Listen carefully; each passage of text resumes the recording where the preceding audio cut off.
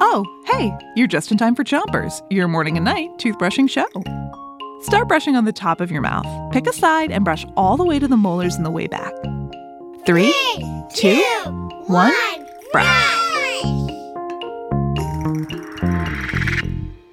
It's Money Week, and tonight we have more true or false for you. I'll say something, and if you think it's true, give me a thumbs up. For false, thumbs down.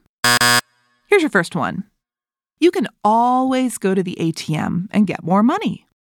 So what do you think? Is there always more money in the ATM?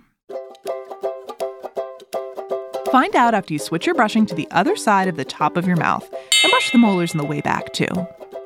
The answer is false. The ATM will only give you as much money as you have in your account. If you go to the ATM and try to take out $20, but you only have $10, the ATM will probably tell you, "Sorry, buddy, you don't have enough." Most people earn money by working at a job. Every few weeks, their job will give them their paycheck. That's the money that they earned for their work. They put their paycheck into their account, and then they can get money to buy the things they need. Switch your brushing to the bottom of your mouth and brush your front teeth too. Here's another true or false. Kids can't use the bank. So is that true or false? The answer is false. Kids can use the bank. Switch your brushing to the other side of the bottom of your mouth. And don't forget those front teeth. Kids can get an account at a bank.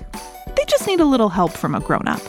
When you're a kid, your grown-up can go to the bank and ask them to create an account for you. You and your grown-up will share that account. You can ask a grown-up that you know who's old enough to do things like use the ATM and check how much money is in the account on the internet. Talk to your grown-up. Maybe it's time for you to think about getting a bank account.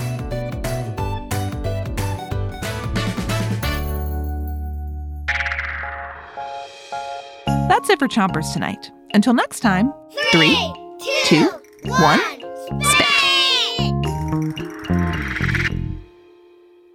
Chompers is a production of Gimlet Media.